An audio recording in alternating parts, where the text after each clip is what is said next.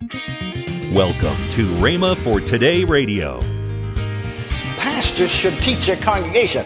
Don't scold them. Don't do it negatively, but little train them so they'll know when to keep quiet. Tell them when the Holy Ghost is in manifestation. Now, that not only means tongues and interpretation of prophecy. Holy Ghost manifestation. We'll get into that later on because he talked to me quite a while about manifestations. And I saw some things differently than I've seen them before myself. He said, tell the people, to reverence me by being quiet. Tell them to listen. And then when God has spoken, to lift their hands and praise me. You're listening to Rhema for Today with Ken and Lynette Hagin. Today we continue the series, Plans, Purposes, and Pursuits by Kenneth E. Hagin. Stay tuned as we listen to this powerful, timeless teaching. Also, later in today's program, I'll give you the details on this month's special offer. Right now, here's Kenneth E. Hagin's classic message. And so I said, all right, Lord, I'll teach. I'll give you Friday night, you see. That's our biggest crowd, Friday night, church meeting. I'll teach. And I'll just prove to you that won't work. Now, we'd been going, you see, for 1 week, and we had one little girl lifted a hand for prayer. Nobody had been saved, nobody filled with the Spirit. And so I taught 45 minutes on the subject of faith and said, now I'll give an altar call. No, I want nobody to come, but I'll give an altar call just to prove you. Give an altar call, and 5 grown men came, got saved. Well, I hadn't been able to sleep for praying. Now I can't sleep for repenting. You know, some way or another, the Lord knew more than I did. Isn't that strange? And so the pastor told me, he said, Brother Hagin said 4 of those men never had been saved before. In other words, never a member of anybody's church. Of course, church membership wouldn't save you, but at least show you was interested. In other words, there's brand new recruits. And not only that, but these 5 men are heads of family. In one service, he got 4 brand new whole families. See, by getting the man, he got the family. He got 4 families in his church. Why, in those days in Pentecostal circles, if we had a 3 weeks revival and got 6 saved, 2 filled with the Holy Ghost, we thought we had a landslide. And here he got 4 families one night. I went to another church, so I just began to teach then. I went to another church, and in 10 days' time, little old church, you know, in 10 days' time, he got 12 brand new families in his church. And we just do that again and again. Because, you see, I've got his plan. I'm carrying out his plan. And then his full blessing and full flow of the Spirit can come upon his plan. But his full blessing and full flow and full dimension of the Spirit cannot come on man's plan and on man's works and on man's needs.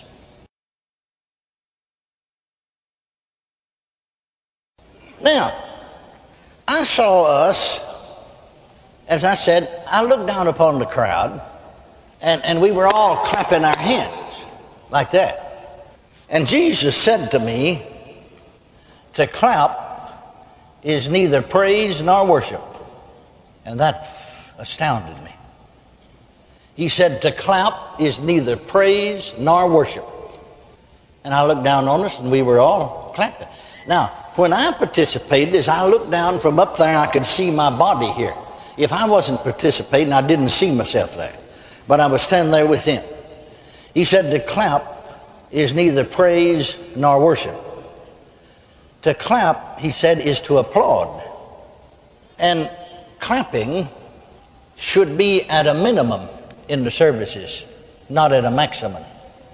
And pastors should teach their people so they'll know when to keep quiet. Tell them when the Holy Ghost is in manifestation.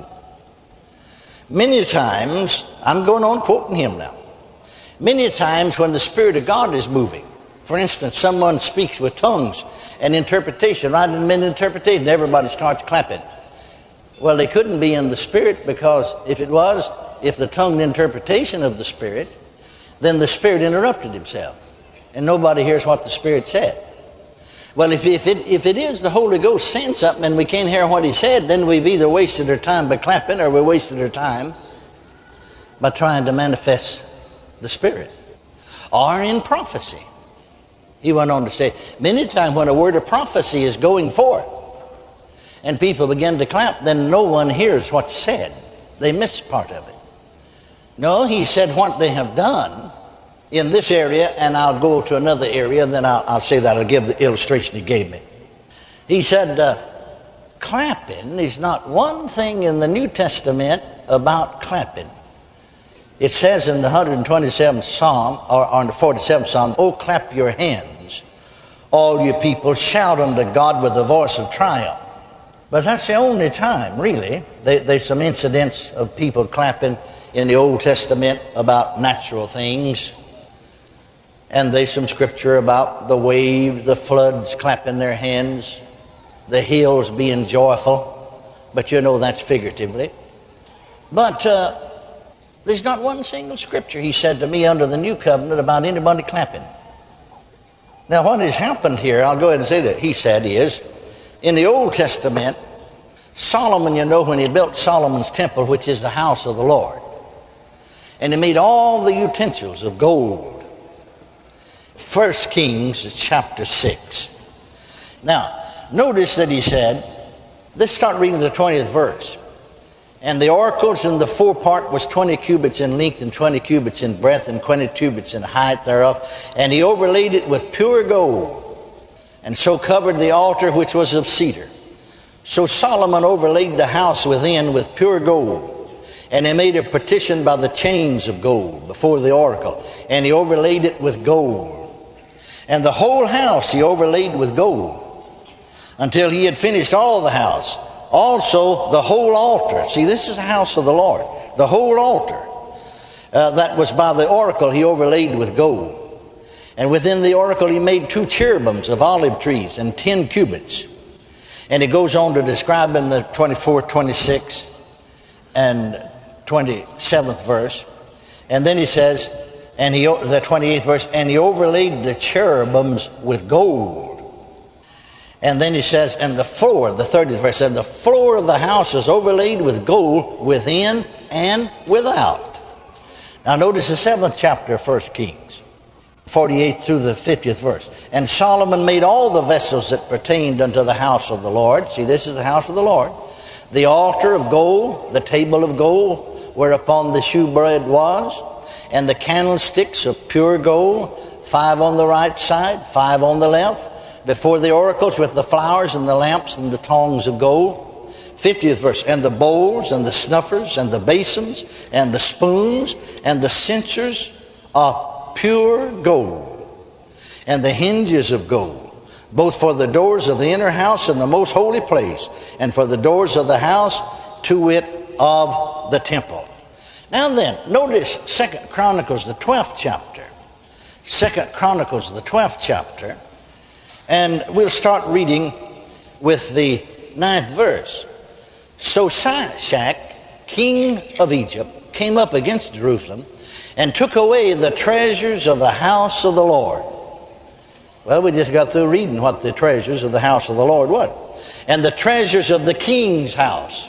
See, because you read about the house of the Lord back there, and you read about also Solomon's own house.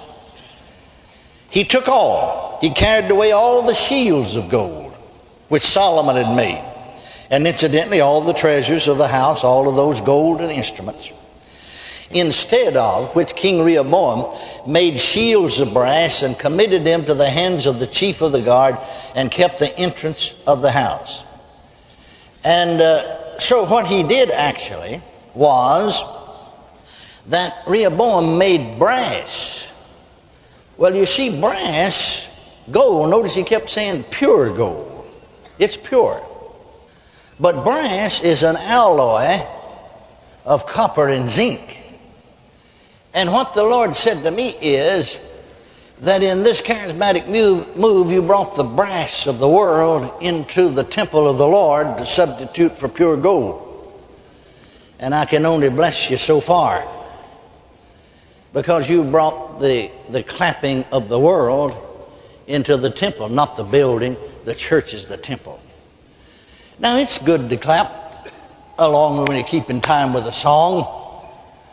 But he said, you see, over when you come into the New Testament, all praise and worship should be done in the Spirit. Israel did not praise God in the Spirit. No one had the Holy Ghost as we do. The king, the priest, the prophet was anointed by the Holy Ghost to stand in that office. Then sometimes when God called somebody special to do a special work, he would anoint them or fill them with the Holy Ghost to do that work. But they worship God purely in the flesh. We should worship God in the Spirit. We should not go back there and copy what they did, though the principle may be the same, the example may be the same, yet the practice is not the same. Are you following me now? Pastors should teach their congregation. Don't scold them. Don't do it negatively, but little train them so they'll know when to keep quiet. Tell them when the Holy Ghost is in manifestation. Now that not only means tongues and interpretation of prophecy. Holy Ghost manifestation. We'll get into that later on because you talked to me quite a while about manifestations. And I saw some things differently than I've seen them before myself. He said, tell the people, to reverence me by being quiet. Tell them to listen. And then when God has spoken, to lift their hands and praise me. You know, when you come to the New Testament, you remember Paul told I like to put it this way, the Holy Ghost through Paul said to Timothy, I would that all men pray everywhere, lifting up holy hands without wrath or doubting. The only thing that we're told to do with our hands is to lift them up. I want you to notice, somebody said, and it's true, you know it's true. She said here, I would that all men pray everywhere. Someone said, praise is the highest type of prayer. You see, prayer is not what many people think it is. It isn't gimme, gimme, gimme, gimme. Prayer, among other things, is fellowshipping with God the Father. Amen? You're listening to Rhema for Today with Ken and Lynette Hagin. Call now to get this month's special offer, the CD series Camp Meeting Classics Volume 1 for $19.95. Featuring classic camp meeting sermons from Kenneth E. Hagin, Kenneth W. Hagin, Oral Roberts, and John Osteen. Call today and get this month's special offer now. Call 1-888-FAITH-99. That's 1-888-FAITH-99. Or if you prefer, write Kenneth Hagin Ministries. Our address is P.O. Box 50126, Tulsa, Oklahoma, 74150. Don't forget, for faster service, order online at rhema.org. That's RHEMA.org. Now, let's join Ken and Lynette Hagin. Don't forget, if you're in the Oklahoma City area, we have Rhema Bible Church there on Sunday night live. It's not video. Yep. Live at 8921 Northwest Expressway in Oklahoma City. Come and visit and be a part of that. And somebody said, well, why Sunday night? Well, you know, they started Saturday night services so you could have the whole day Sunday off. Mm-hmm. I said, well, hey, enjoy the weekend. That's and right. Come and enjoy Sunday morning on Sunday night. That's right. And a lot of people are doing that, and it's great. And what a great way to start the week. Yes, what a great way. Are you trying to determine what your next step in life is? Are you called to ministry or just want a deeper knowledge of the Bible? Now is the time to take action. Join us for Fall College Weekend this November 1st through 3rd at Rhema Bible Training College. Call 918-258-1588, extension 2238, or get all the details now at our website at rbtc.org. Join us for classes, meet the dean and instructors, and find out all about Rhema. Don't wait. Make a decision that could change your life. Visit rbtc.org now and register. Tomorrow, more from Reverend Hagin on this powerful teaching. That's tomorrow on Rhema for Today with Ken and Lynette Hagin.